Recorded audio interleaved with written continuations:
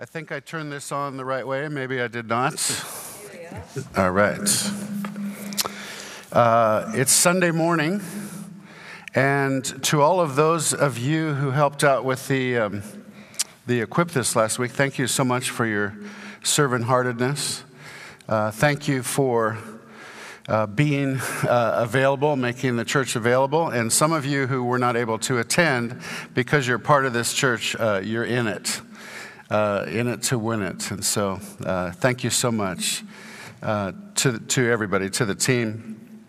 I just want to say greetings on behalf of Tyron, who leads the NCMI team. Wherever I go, I want people to know that I'm not here of my own accord. Yes, God called me and so forth, but I'm on a team, and that team who partners together is called NCMI. And so Tyron leads the team. Those of you that were here saw him on the video. You may have remembered him visiting here quite a few times.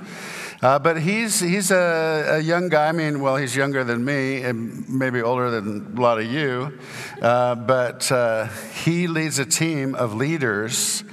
Could you imagine trying to lead Dave or Mike, or me, and then multiply that by about 700 or 800 couples that are on his team? It's a big job. So remember to pray for him and Nicole as they lead the team. And then Mike and Deb and Andy and Camilla and the eldership team here, we love you guys. And I want to ask the elders that are here this morning. I know Paul and Katie are on vacation. Whoever else is here, could you guys just stand up for a second? And if you're part of Oceanside, I wonder if you'd extend your hands to me. Father, we bless these couples in Jesus' name. Father, I pray that your Spirit would fill them to a greater degree than they've ever known before. I pray that as you call them to do more than they can do on their own, that your Spirit will sustain them and uphold them and fill them. I pray that you'd give them strategy and wisdom as they lead this church and as they lead the leadership team that serves this church, and as they are the points, not above, not below, but the point in front of saying, come follow me as I follow Christ. Father, I pray for their marriages. I pray that you would protect them, God, in Jesus' name. There's an onslaught of the enemy against marriages today and the marriages in this church, that you'd watch over and guard and protect and give us wisdom in our parenting in a crazy generation, to turn our hearts, our kids' hearts toward you, not just to create a bunch of rule followers, but people, little people who are passionate about the King and the kingdom. God bless them, Father, in Jesus' name. Amen. Well done also, Oceanside. I'm so proud of you. We used to send teams up to help out with Love Your City. I mean, a long time ago, and you're still doing it and faithful. And it is a big deal for believers to represent Jesus in a world. So your job is not to represent yourself to the world. Your job is to share the good news of Jesus and demonstrate his love and faithfulness. And the good news, the gospel, is not good advice. The gospel is good news. And it's not something that you can maybe take or not take. It's a big deal. There's not 10 suggestions, there's 10 commandments. And Jesus' love language is, he says, if you love me, obey my commands. And we are called to reach the world. And so you're still doing that. What you're doing is not representing Oceanside, because Oceanside is not it. You're not it. You're part of it. NCMI is not it. It's not the kingdom. We are part of it. But what we can do is we can hold up like a big mirror to the world and capture that beacon light of Jesus. As we receive Jesus, we can direct that to the world and shine brightly for him, representing him, not representing ourselves. So well done. Thanks for continuing to do love your city. It's a great thing. A little bit about myself. For those of you that don't know me, I have a wife, Terry. She really was disappointed. Her mom's been in the hospital all this week, and she's been there helping her out. We live in Houston. We had a church in Northern California for the last 21 years. We turned it over last year, and they're thriving, and the church plants that we sent out of there are thriving, so we're so grateful to God. I grew up in Santa Barbara, California. My mom was a welfare mom. My dad had left before I was born. He didn't know that she was pregnant with me and my older two sisters. And my mother passed away when I was 5 years old, went around from foster home to foster home. And so those of you that are foster parents and adoptive parents, thank you so much. Your labor is not in vain. We so appreciate you. And I began to hear about Jesus. I began to hear the gospel. And as an 8-year-old, I came down the front of the church and gave my heart to Christ as much as an 8-year-old could understand. I gave my heart to Jesus, and he's been faithful ever since. I haven't always been faithful, but he has been faithful, and I'm so thankful. I love him more today than I ever have. I'm so thankful and so grateful for who he is. And so that's how I'm teaching today and representing him today in my calling. So now we're based, this is a great thing for all you grandparents out there. This is a great thing. We live right 5 minutes on either side of our 2 kids' families and 7 grandkids. We're all in the same church in Houston area. So that's a big blessing. And plus, we get out and travel. So I'm going to try to answer a question. I just this morning I added this. This is a pre-preach. This is a 5-minute pre-preach. Why do I, as a pastor, I wrote my thoughts down a few years ago when I was pastoring a church. Why do I relate to NCMI, or New Covenant Ministries International? And since then, we've changed the word. We found a better word, we think, than relate, is to partner with, because you can be my relations. I have relations that I don't relate with, if you know what I'm talking about. But when we're partners, we're arm in arm, we're linked together, we're working together, sweating together, and doing this thing, this kingdom thing together. But why do I, as a pastor, partner with this team? So this church, if you're newer here, this church is not an NCMI church. There is no such thing as an NCMI church. There is a church, a local church, led by its eldership team. And by the way, all the husbands and wives of the eldership team, that's your senior leadership team here at Oceanside. They're not above you. They're not below you. Like we have a triangle here, and a lot of churches, the pastor, the senior guy is the king of the castle, the big kahuna, and he's the one that issues all the edicts from on high, and we don't see that in Scripture. And then some churches are upside down, where the people are at the top, and they tell everybody, the poor old pastor's trying to hold the church up like this. We don't see that in Scripture either. I grew up, my dad was a pastor, and that's kind of the churches we grew up in, but we see the triangle on the side where we're moving forward. So nobody's above or below, but there are some. Paul said, "Come follow me as I follow Christ." He said, "The things you've seen and heard in me, teach these to faithful brothers and sisters who were able to teach others." It's an ongoing succession of leadership in the church. And so we see that. So Here's what I see in the New Testament regarding translocal teams. Now, if you're a theologian in here, I'm going to try to use big theology words so it's difficult to understand about this. If you know me, you know I'm being facetious. So I'm a simple one-syllable word person. So here's what I see in the New Testament. I see these 2 guys get together and go to a town and minister. And this guy goes by himself to a city and gets people saved, and then some others come and help out. And these guys get sent together to help those guys reach a region. Then these business people move to a location and start a meeting with believers in their home. And then this church helps this other church out financially, entrusting the funds to a guy who travels around a lot. Then this guy recruits and trains these guys, and then they go out and do it again. And these guys go and meet other guys and do the same sort of thing. And then they'll sort out some theology once in a while. I see the organic, I see the undefinable, I see the spontaneous. I do see them laying down their own agendas and working working together in Ephesians 4, translocal, church equipping, organic, God-ordained ministry to help other local churches. Do you get that? That's what I see in the New Testament about how ministry went about. So you have Ephesians 4 gifted ministries. So when I say that, the apostle, prophet, evangelist, pastor, teacher. When we say that NCMI is a translocal, apostolic, Ephesians 4 gifted ministry team with an apostolic and prophetic heart. Apostolic doesn't mean apostles. And some of you go, no, there's only 12 apostles. Well, just read your New Testament. There's about 20 or 30 listed in there. There are the original 12, and they have a special place in church history, of course. But apostles simply means sent one.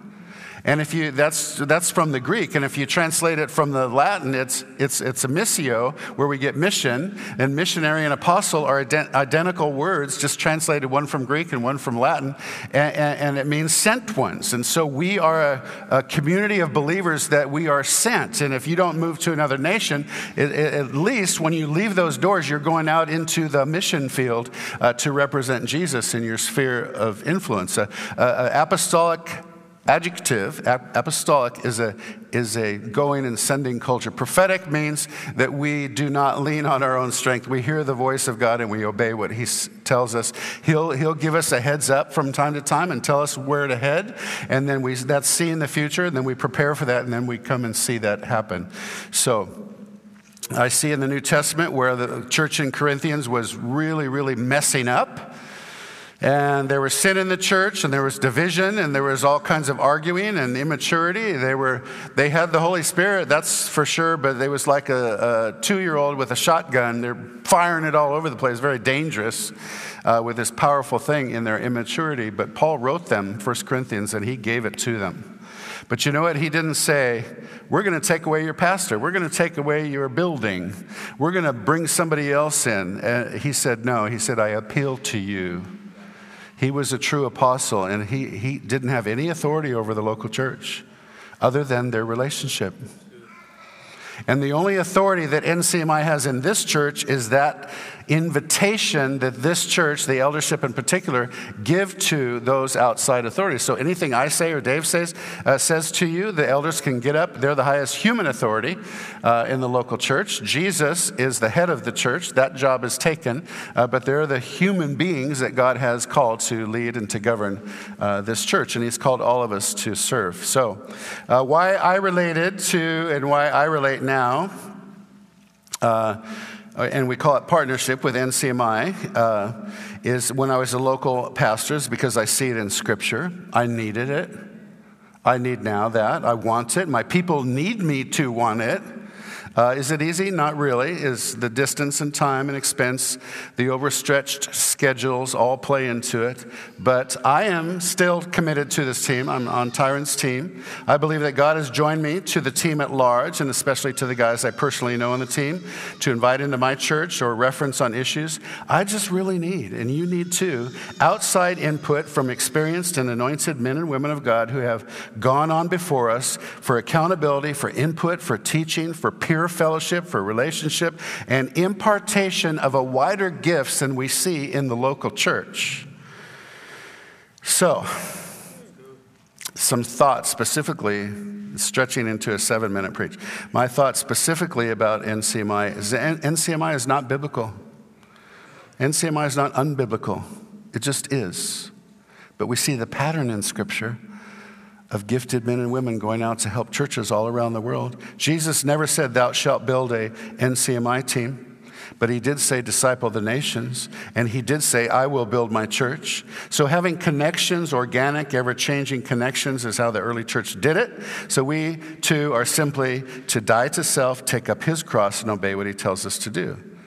And yes, I do believe in keeping things simple. So my being on team does not validate my ministry. My local church validates my ministry. The fruit of my labor validates my ministry. God validates our ministry. Each one of us, that's true for us. So NCMI is just a group of guys who have or are called to lead a local church more often than not, and help lead other guys do the same. Then to connect and partner with other translocal guys who do the same.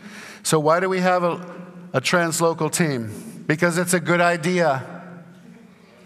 It's practical. And because God can join together like-minded men and women to pool resources, to pool equips and teachings and strategies and finances from time to time and training times and publications, to worship together, to dialogue together, iron sharpens iron, and to bounce ideas off of each other and to encourage one another and to team up from time to time. Because it can facilitate a relational network among local elders and people from various churches. Because when working with Caesar, where we do, a larger group of people working together can often help get through the red tape because the largeness has the perception of legitimacy. Even in governmental, bringing people over from other nations and traveling around the world, the world understands this, denomination. We understand team and partnership in the gospel. So we give to Caesar what's due to Caesar. Sometimes we'll say, my wife's an attorney and bringing people in. She goes, the denomination of NCMI. And people go, oh, we're not a denomination. But that's how Caesar hears it. And so we can relate together in our largeness. We can relate there. So those are a couple ideas why I relate to and partner with New Covenant Ministries International, and hope that helped some of you out. So, no charge for that. So I'm going to talk today about faithfulness, and faithfulness being entrusted to the faithful. And so, Lord, help us to get through this and to hear your heart on the issue. One of my favorite verses in the Old Testament is that if running with foot soldiers has worn you out, how will you run with the horses? Sometimes we go, oh my gosh, this is all I can do. I'm so tired. I've been doing this so long. And I just another word for the olders among you, and you can decide who you are. God's not done with you yet. He still has work for you to do. Don't quit. Please don't quit. Please be an example, but also make it easy for those coming behind you to lead you. Sometimes when you get older, some of you young people don't really understand, but the first time a cop gives you a ticket and he's younger than you, it's like, you whippersnapper, you, or your doctor is younger than you, and you go, did you go to school? Did you go to college? So sometimes the elders among us, when we have leaders rising up in the church, and we're cheering them on, we want them to make it easy for them to lead. So that's just a word for the elders. And the youngers, Paul told this to young men in Titus. He said a bunch of things to old men, old women, younger women, and then he said only one thing to young men. Control yourself. All right, so that's it. That's what I tell you what Paul said. So, number one today, and you can laugh. It's okay. It's okay to laugh and to enjoy God. By the way, I forgot to tell you, I've lived 5 years of my life in Canada. And my dad's Canadian and my son's Canadian, but I'm not. Skipped a generation, so they wouldn't allow me to. No, I'm just kidding. But my dad is and my son is Canadian. So, number one here, God does not forget his promises. Wow, what has God promised you? You know God promised you. So, backing up a little bit with the children of Israel and in the 12 tribes. No, I'll go back a little bit further. Adam and Eve were in the Garden of Eden. And it was perfect. And they sinned. And God kicked them out. So they had Cain and Abel, and Cain killed his brother Abel. And then they had Seth, and there's this whole long couple thousand years of people living to be 900 years old. And finally Noah comes along, and God says the world is very sinful. And so I'm going to destroy it with a flood. And God kept his promises, saved Noah and his family in the ark. And then they kind of restarted again. And then Noah lived for another few hundred years. See, actually, he lived almost until Abraham was born. Did you know that? It was very, very tight in there. And So then Abraham was born, and he had Isaac and Jacob, whose name was changed to Israel. He had 12 sons. That's the 12 tribes of Israel. And then they got taken into slavery through a series of miracles into Egypt. After 400 years, there arose a Pharaoh that knew not Jacob. And so they were made slaves, and it was harsh. And the people cried out, and God said to Moses, "Go and announce to Pharaoh, set my people free." So a bunch of plagues came on Egypt, and they went out and crossed the Red Sea, miracles into the Promised Land. And then God took Moses up to the mountain to get the 10 Commandments, and the people rebelled, and they turned their heart on God, and boom, it was a big deal. And then they sent out the spies to the new land, and they didn't believe. 2 spies, Joshua and Caleb, came back with a good report. Everybody else was condemned to do a 12-day journey to spend 40 years in the wilderness. So they wandered around till a new generation, a Joshua generation, rose up. They crossed the Jordan River into the Promised Land, took the land little by little. It's just like when you get saved, you don't become perfect overnight. You are saved, but now you are being saved. You're taking the land little by little. It's every step is a battle to become closer to Jesus and more like Jesus. And then they lived there, and there's a period of judges in Israel, and they all had their land. All the tribes had their land, and then they cried out for a king. God said, "I'm your king." They go, "No, we want another kind of king." So they had Saul. He started out well, bombed out. Then David arose, a man after God's own heart. And then Solomon came along, rebuilt the temple.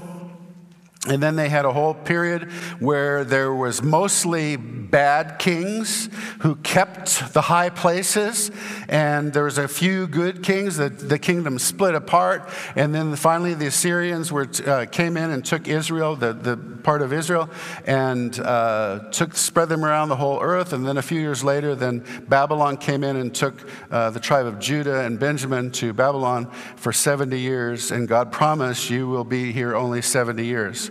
So I guess I went a little more back than I should have, but that's the history up to where we are. This is the end of the New Testament now. The last two things that happened in the New Testament is Ezra came out of Babylon and rebuilt the temple, and Nehemiah came out of Babylon and rebuilt the wall. And then you have 400 years of silence till Jesus comes.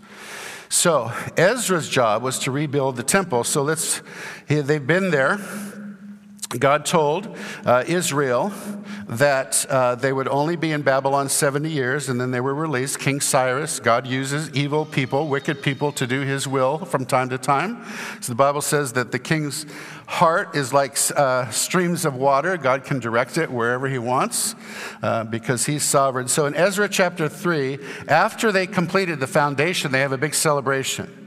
When the builders completed the foundation of the Lord's temple, the priests put on their robes and took their places to blow their trumpets. And the Levites, descendants of Asaph, clashed their cymbals to praise the Lord, just as King David had prescribed. With praise and thanks, they sang this song to the Lord: "He is so good. His faithful love for Israel endures forever." Then all the people gave a great shout, praising the Lord, because the foundation of the Lord's temple has been laid. They celebrated. They worked. It was dangerous. They had this whole, about maybe big as this building for the temple, and then the temple grounds, way more than that. And it was an amazing thing to rebuild all that. And just the flat stones that, like when this building was built, there's probably a big slab of cement out here, a big foundation there, rejoicing and celebrating. And this is a picture of a lot of us and a lot of churches. So I want to get into this a little bit more. I'm going to show you a chart. I'm very scientific, and I made up this difficult to understand chart called the Kingdom Effectiveness Chart. And so we start out with the Kingdom Effectiveness Chart, and over across the bottom is faithfulness. That means to stay faithful, remain faithful. And the impact that you want to have, that's the upward movement there. And I want to say this to you: the more you want to count for Jesus, the more it's going to cost you. The more you want to serve Jesus and represent him well, the more you have to die to yourself, like John the Baptizer said, "I must decrease so that he can increase." So if you study personalities and Myers-Briggs and Enneagram and Strength Finders, all those things, if you study those things, you don't want to become a better whatever they say you are. You want to become less of that and let Jesus be more in you. And so that's the cost that it's going to, if you want to have impact, it's going to cost you. So you go along this long line of just walking in integrity. Yeah. And it doesn't seem like much changes and people don't notice you and you're walking in as an unknown entity and then finally you make a turn where you kind of gain some respect and what we call credibility. And then you begin to make a turn up where you have visibility. I want to tell you that God wants to make your calling and your gifting visible. Not in this world, but in the kingdom. Some of you will be visible in this world, and some of you, God has called you to be faithful and be visible in if heaven had a newspaper, you'd be on the headlines, but this world hardly notices you because you're doing what God called you to do. Maybe some of you quietly behind the scenes are unnoticed by this world, but God wants you to have visibility in this world and in his kingdom. And so this is what I call the kingdom effectiveness chart. But it always begins with a long walk of integrity. Some of you get saved and want to count for Jesus and go out and do stuff. You're not there yet, really, honestly. Stay discipled, stay close, stay tucked in, learn the Word of God.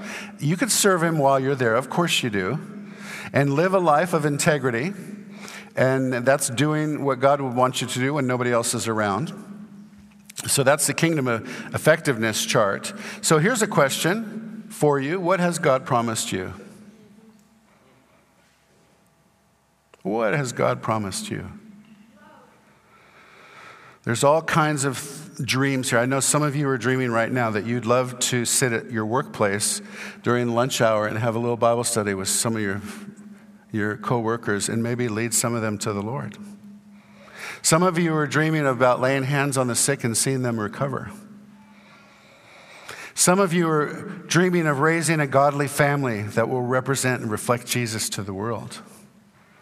Some of you are dreaming possibly of a business endeavor or planting a church somewhere. Somehow, some way, God has put a deposit in you and you're dreaming about that. I want to say dream big dreams, but make sure they're God's dreams. Make sure they're not just something that's presumptuous, but something that God called you to do, something that is according to his word. If it's a big deal with lots of finances, bounce it off some of your leaders, trusted friends who will be able to give you counsel. So, the second point we have here is what we do for the Lord. So remember, what you do while you are doing it, you are his servant first. Seek first the kingdom of God and his righteousness, and all these things will be added unto you. So, sure, things are going to get opposed. The work of God in Israel, when they were rebuilding the temple, it was opposed. But here, the temple stops with just the foundation for 18 years. They stopped. You know why? Because they went back to their farms and their vineyards. They went back to build their own houses. They went back to raise their families and get on with life. So God's, he's a little bit upset there. I'll tell you what, if you lay a foundation in your life, nobody really cares. You can't see a foundation. I mean, you can see the work there, but anybody who's ever built a building knows that once that foundation is done, it's half done. But that's when you start building on that foundation. Sometimes after 18 years, the Lord says, Israel, listen up here. So Ezra prophesies about this. At that time, the prophets Haggai and Zechariah, son of Iddo, prophesied to the Jews in Jerusalem and Judah and Jerusalem. They prophesied in the name of God of Israel, who was over them. Zerubbabel, son of Shealtiel, and Jeshua, son of Jehozadak, responded by starting again to rebuild the temple of God in Jerusalem. So they went back to rebuilding the temple. So the people in the area didn't like it. The people who, see, for 70 years, the children of Israel were gone, and these guys kind of became little petty despots in the area, and they thought they were in control and so forth. So God's people moved back in and say, no, actually we're doing what God called us to do. So these guys kind of tattletaled to King Darius. That's what I call them, tattletales. You know what a tattletale is. So the Bible doesn't say they said it this way, but I'm going to read it this way, if you don't mind. To King Darius, greetings. The king should know that we went to the construction site of the temple of the great God in the province of Judah. It is being rebuilt and specially prepared stones and timber being laid in its walls. The work is going forward with great energy and success. We asked the leaders, who gave you permission to rebuild this temple and restore this structure? Isn't it more fun to read it this way? All right. Who gave you permission? And we demanded their names so we could tell you who the leaders were. And their answer was, we are the servants of the God of heaven and earth, and we are rebuilding the temple that was built here many years ago by a great king of Israel. That's the right answer. We don't have to answer to you. We are servants of the Most High God. Who are you serving? When people say, who do you think you are? Who do you think you are? I'm a servant of the Most High King. Now, once again, I'm not talking about presumption or impetuousness.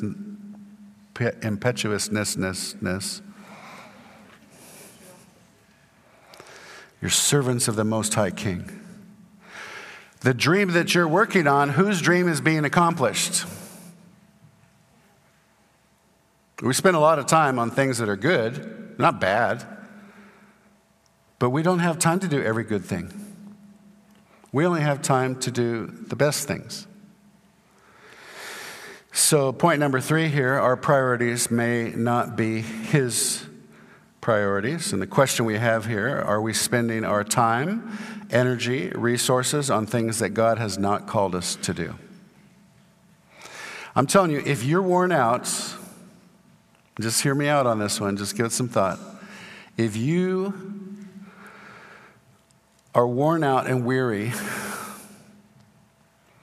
you might be doing stuff that God hasn't called you to do. Paul says, be not weary in well-doing. That's a command, not a suggestion. Don't get weary. You pace yourself. And Jesus said, come unto me, all you who labor and are heavy laden, I'll give you rest. Take my yoke upon you and learn of me. For my yoke is easy and my burden is light. My yoke is a yoke. Yes, it's a yoke, but it's easy. And my burden, yes, it's a burden, is light. My yoke is easy and my burden is light. So if what you're doing is not easy and light, yes, we get physically tired. I'm not saying, sometimes there's seasons where we get tired, but I'm talking about ongoing your whole life. His yoke is easy and his burden is light. And if your yoke is not easy and your burden is not light, Jesus didn't give it to you. Sometimes it takes big people to say, all right, I'm going to start doing what Jesus did. I'm going to get in the middle of the stream. Have you ever been river rafting? Don't go on the edges. That's where the rocks are and the snags and the tree trunks. In the middle, we just get to flow. His yoke is easy and his burden is light. So, back to the original call.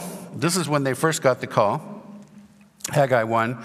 On August 29th, the second year of King Darius' reign, the Lord gave a message to the prophet Haggai, to Zerubbabel, son of Shealtiel, governor of Judah, to Jeshua, son of Jehozadak, the high priest. This is what the Lord of heaven's army says. The people are saying, the time has not yet come to rebuild the house of the Lord. Then the Lord sent this message through the prophet Haggai. Why are you living in luxurious houses while my house lies in ruins? That's the original call.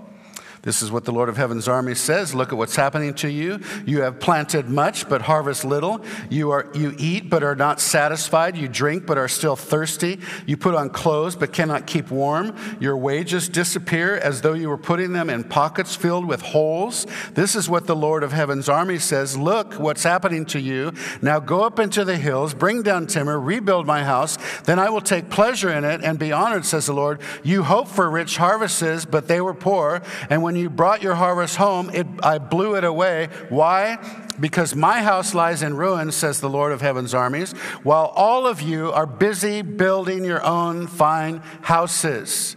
It's because of you that the heavens withhold the dew and the earth produces no crops. I have called for a drought on your fields and hills, a drought to wither the grain and grapes and olive trees and all your other crops, a drought to starve you and your livestock and to ruin everything you've worked so hard to get. Have you ever felt like you're living life trying to go up a down escalator? Ask God, am I doing and spending my time, energy, and resources on things which you have not called me to do? This is a serious question. This is a big question. It's a big deal. God wants us to finish what he started in us. And he told the children of Israel, why are you doing this? But it applies to us as well. The fourth point here. We're never going to get it done on our own. Never. Requires the Holy Spirit. It's not just a formula, not just good things, not just effort and strategies and those kind of things. I say that doing what God has called us to do requires radical obedience and dependence on the Holy Spirit. You're not going to do what God's called you to do without radical obedience and depending on the Holy Spirit. If you can do it in your own strength, it's not what God called you to do, because what he calls us to do requires him. So Haggai chapter 1 again. Then Haggai, the Lord's messenger, gave the people this message from the Lord. I am with you, says the Lord. So the Lord sparked the enthusiasm of Zerubbabel, son of Shealtiel, governor of Judah, and the enthusiasm of Jeshua, son of Jehozadak, the high priest, and the enthusiasm of the whole remnant of God's people. What God's called Oceanside to do requires the whole remnant of God's people to build upon this house. They began rebuilding the house of God, the Lord of heaven's armies. And in Zechariah chapter 4, a parallel passage right at the same time. Then he said to me, this is the word of the Lord to Zerubbabel, not by might, nor by power, but by my spirit, says the Lord of hosts. I like this story. I like the parallel that it has for each one of us. So I got a couple questions for you. One is Oceanside Church going to finish what they started? Now, I know that in our culture, things have happened the last couple years that we didn't really have control over.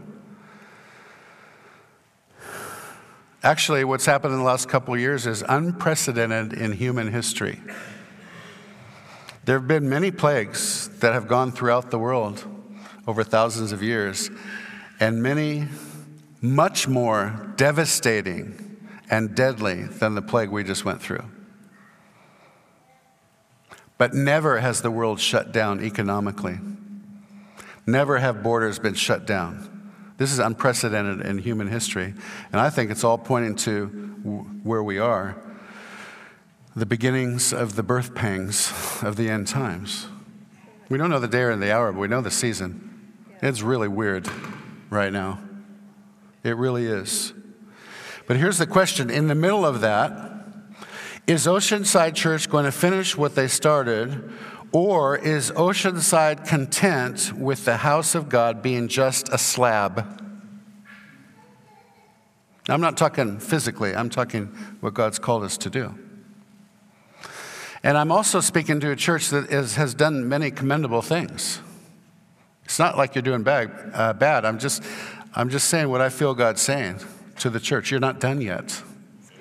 And are you content on an unfinished building, the building of the house of God here? Now, I'm not talking about buildings. I'm talking about building this local church.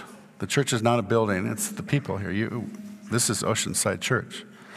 And then I have another question for you as individuals.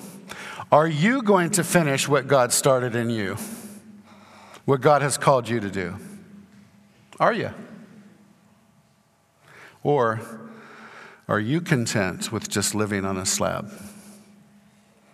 Yay, we have a slab here. Can support a huge temple, but I'll just pitch my little pup tent over here and enjoy living on this slab. How can we do this? Not by might nor by power, but by my Spirit, says the Lord. We can do it by the presence of God in our midst, being radically obedient. My friend Dudley Daniel wrote a book, Building on Apostolic Foundations, and in there there's this, I love this paragraph. What is possibly most needed is the presence of God in the midst of his people. Even if everything else that was lost or stolen were already restored, we would still only be heading for another marsh if we did not have the presence of God. Without the presence of God, we have no power, no authority, no transformation, and no glory to display to the nations. Without the presence of God in our midst, we come in here either a good or a bad worship set. We come in here either a good or a bad sermon, but there's no change taking place in us without the presence of God doing the work that is required for any kind of eternal fruit there. Once again, we have this chart, kingdom effectiveness. Moses said this, we don't want to take one step unless you go before us.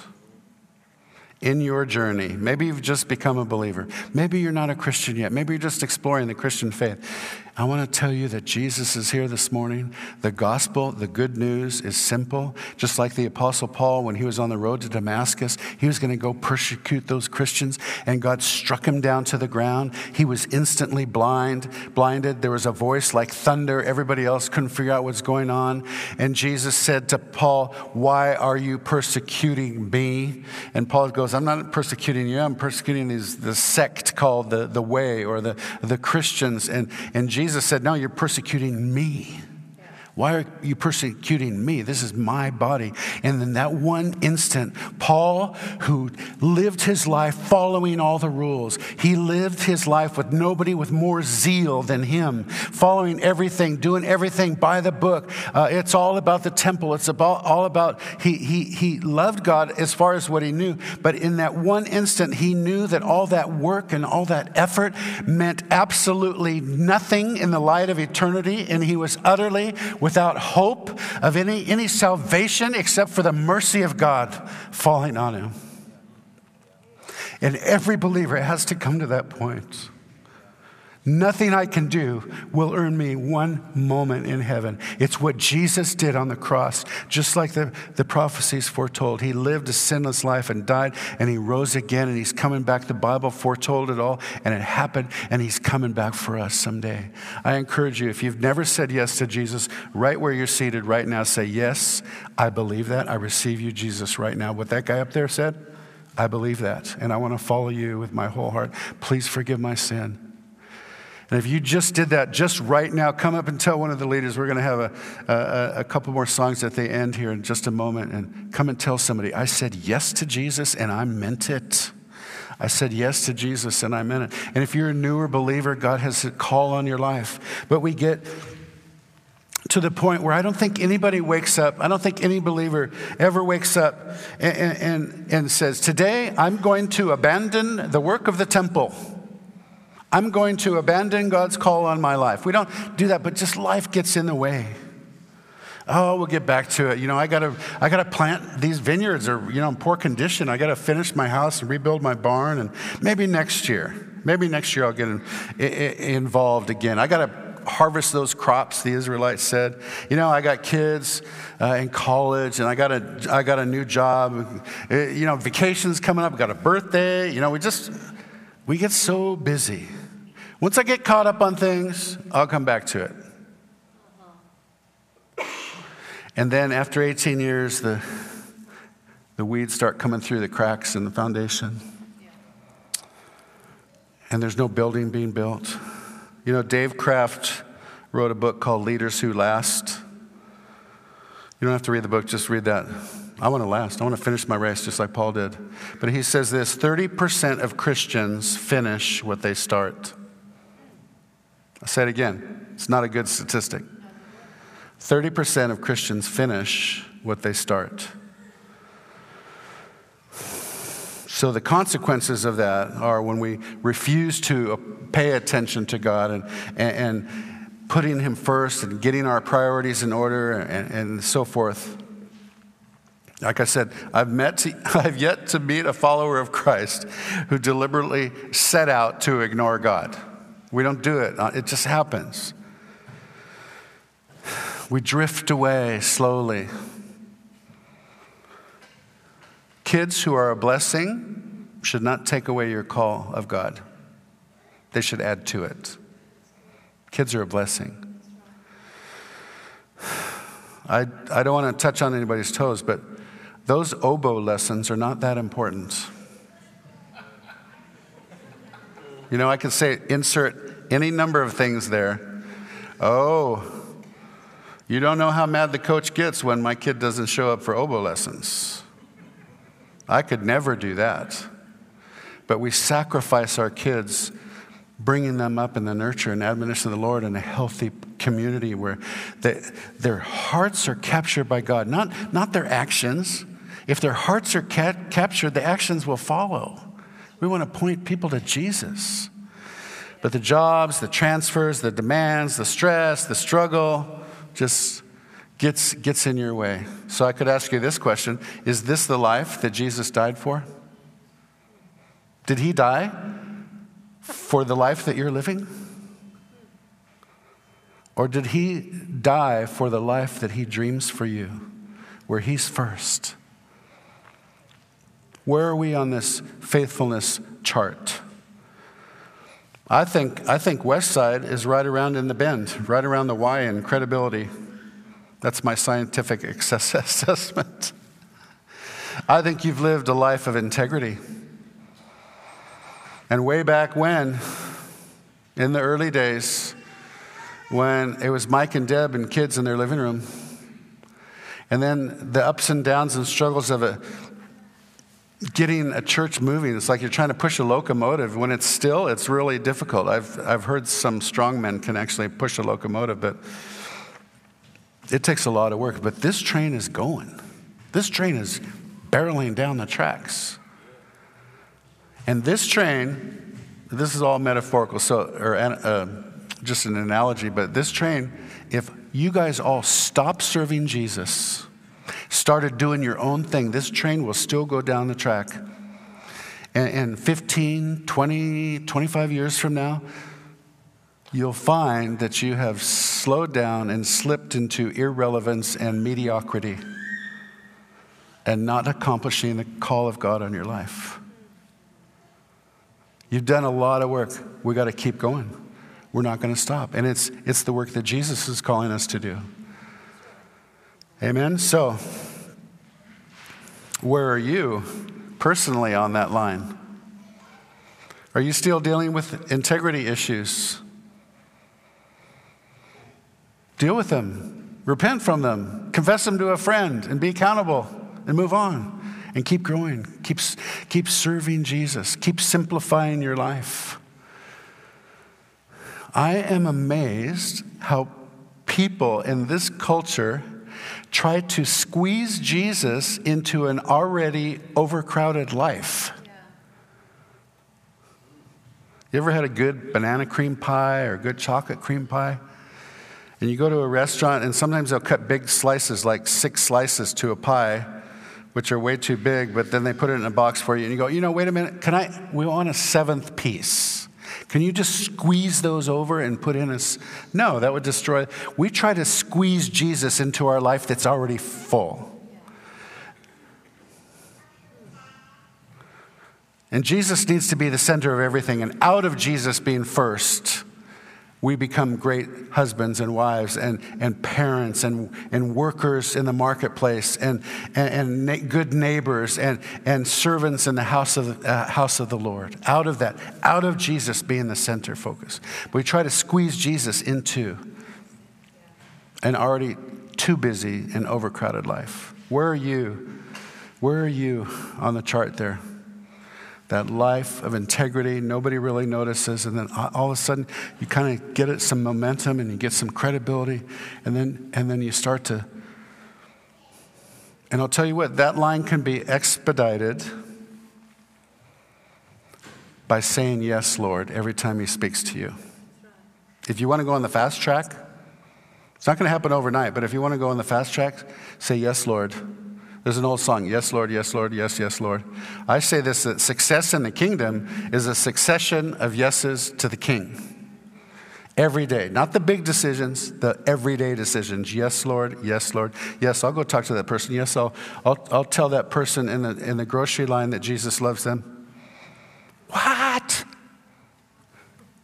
I'll tell you what, only 3 voices would tell you that. The devil's, and he would never tell you to go encourage somebody. Your voice, you would never tell you to go to talk to somebody.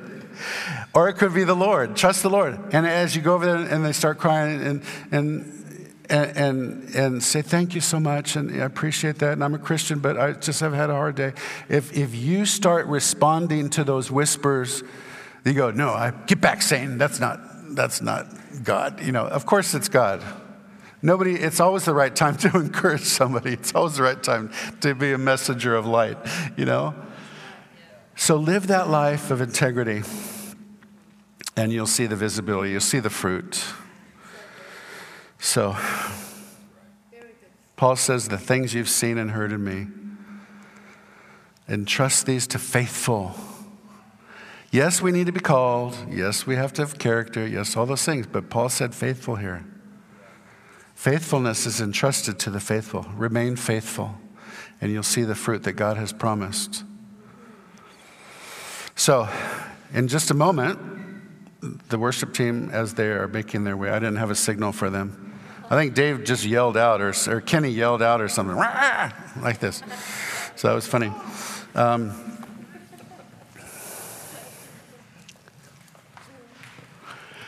I believe that God has spoken to us this morning. Each of you is an individual. And collectively as Oceanside Church, he's spoken to us as a church. But for you as an individual, what has God called you to do? He's spoken something to you already. I want to encourage you. God gave me a picture once. It's like you go hear a preach. And the elders, whatever, there's other churches represented here today, but you go, wow, that was a good preach. This is a good, solid stone. This is truth. And you go home and you have lunch. I'm very sad, by the way, that Swiss Chalet has failed in Canada. That was as a teenager, that was my favorite restaurant. So anyway, now you're getting hungry. So you have a brick of truth or a stone, and you go home and you have lunch and you toss it over your shoulder in the backyard, and pretty soon you got a whole pile of bricks, a whole pile of truths, but you've never built them into a wall or a building. Use everything. God is talking to you today. Don't just let it go by the wayside. Use it to build up what God's building in your life, in your family's life, and in the life of this church and his kingdom. Amen. Let's stand together as we start singing.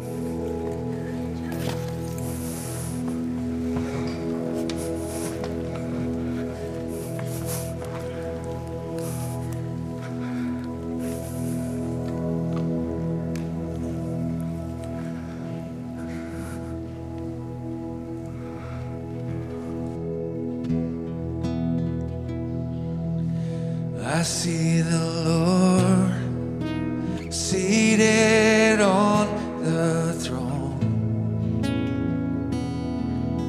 exalted in the train of his robe, fills the temple with glory,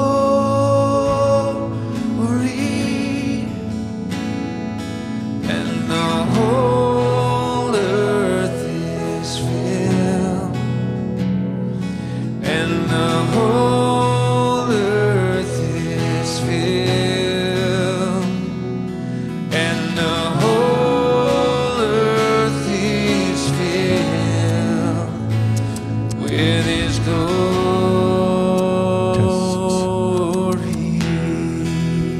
I see the Lord, I see the Lord seated on the throne,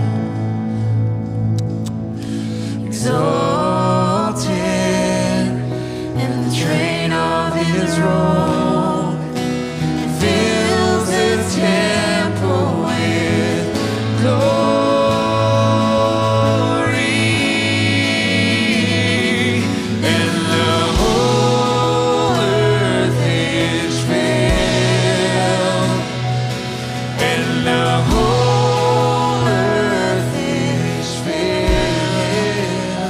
We don't have to wait till the end. I want to encourage you, if you've done business with God and there's something He's calling you to do or to stop doing or to begin doing, just come up to the front. And just, there's something about those 20 steps to get up here that just seals it. And then come up and we would like to pray for you. And if you made a decision, I encourage you to respond what God has told you or spoken to you or imparted to you today. I just felt the Lord gave me the word declutter.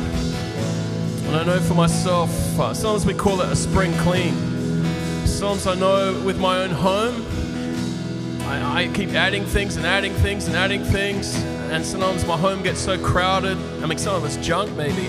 But I feel like the Lord's saying to declutter. That it's a seminal moment for many of us here that our lives have become too complicated, too overcrowded. And it's a time to, like a spring clean or a declutter, to just come back to what God's called us to. Come back to the essence, to seek His kingdom first.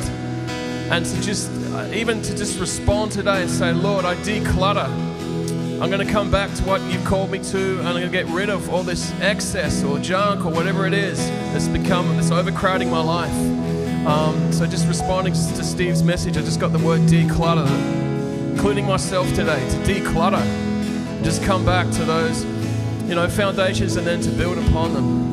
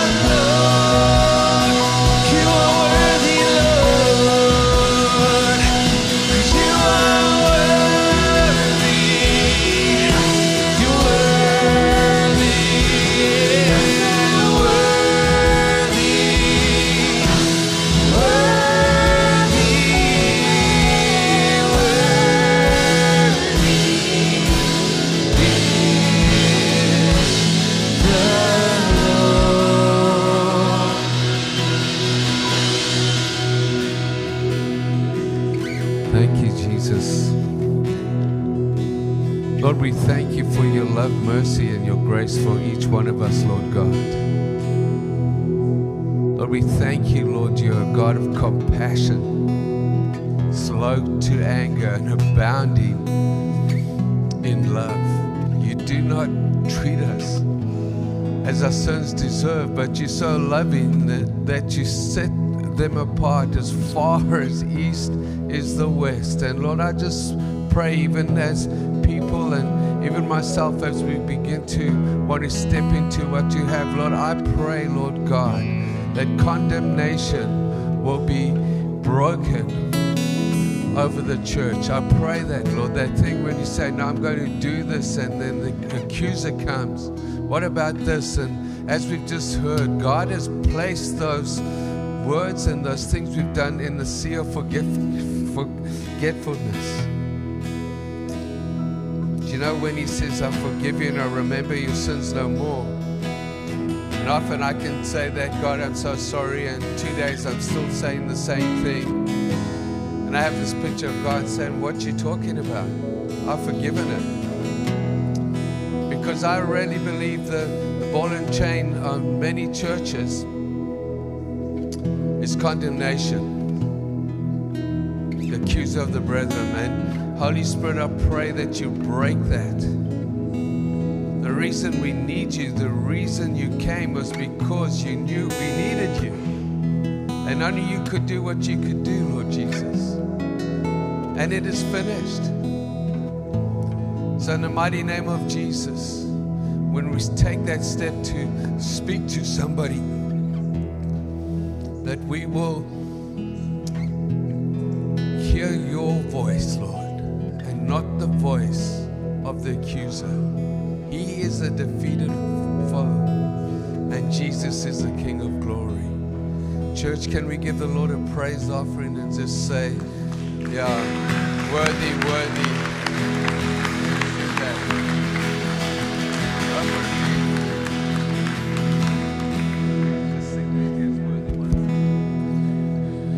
You are worthy.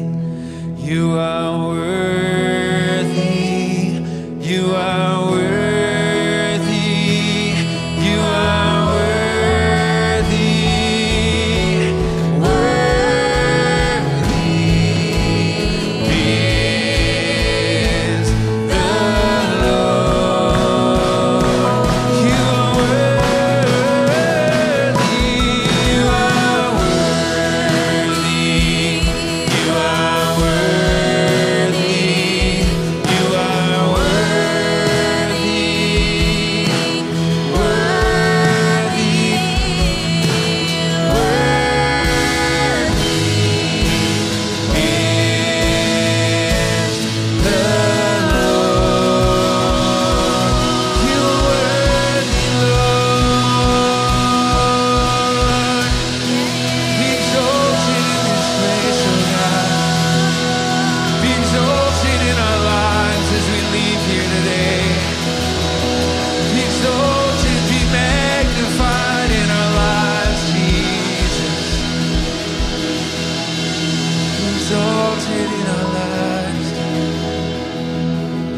Shine through every person here as we walk out.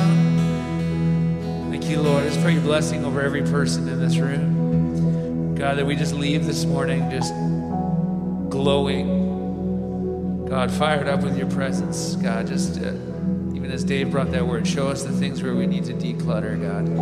Let's put into practice what we've been taught this morning, Father. Thank you, Lord.